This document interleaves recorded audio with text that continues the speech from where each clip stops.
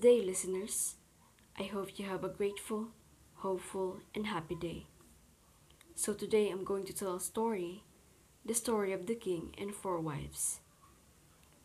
Once there was a king who had four wives. He loved all of his wives, but fourth wife was the one that he adored the most. He always adored her with the finest delicacies. He provided her with the best things. His third wife was really beautiful, and he loved to show her off to neighboring kingdoms.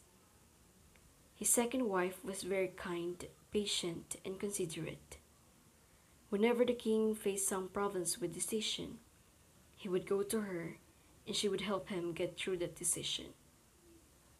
The first wife was very loyal partner and made great contribution in maintaining the king's health and wealth. But the king was very ignorant towards her. He hardly took notice of her. One day, the king felt ill. He knew that he was gonna die soon. He wondered, I know have four wives with me, but when I die, I'll be all alone. He called his fourth wife and asked, I love you most. When I die, will you follow me to keep me company? The fourth wife refused and walked away without any other word. The king felt very sad. The third wife also refused, saying, No, I can't. Life is too good, and I'm gonna remarry after you die. The king's heart sank listening to those cold words said by his wife. The king then asked his second wife the same question, and even she refused to the king, saying, No, I can't help you out this time. He loved all of his wives, but the king was devastated. Then a voice came from outside. I will go with you, no matter where you go.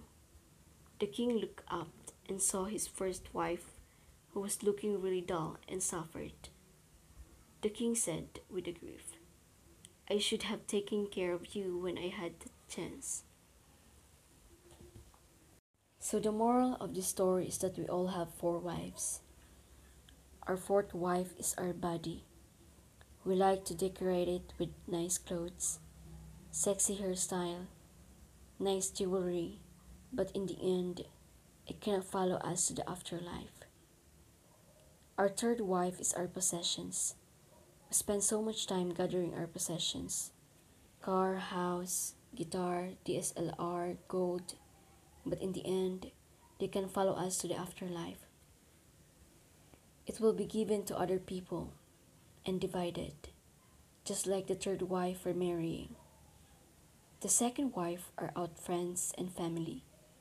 We trust them. They're always there for us in times of need. But the farthest they can go is the funeral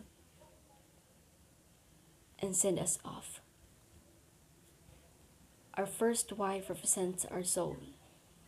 We usually neglect taking care of our soul. That is the thing that will follow us to the afterlife. Care for your body, keep it healthy, enjoy your possession and the comfort they provide. Cherish your friends and family for the love that they provide. But don't forget to take care of your soul. Nourish your soul.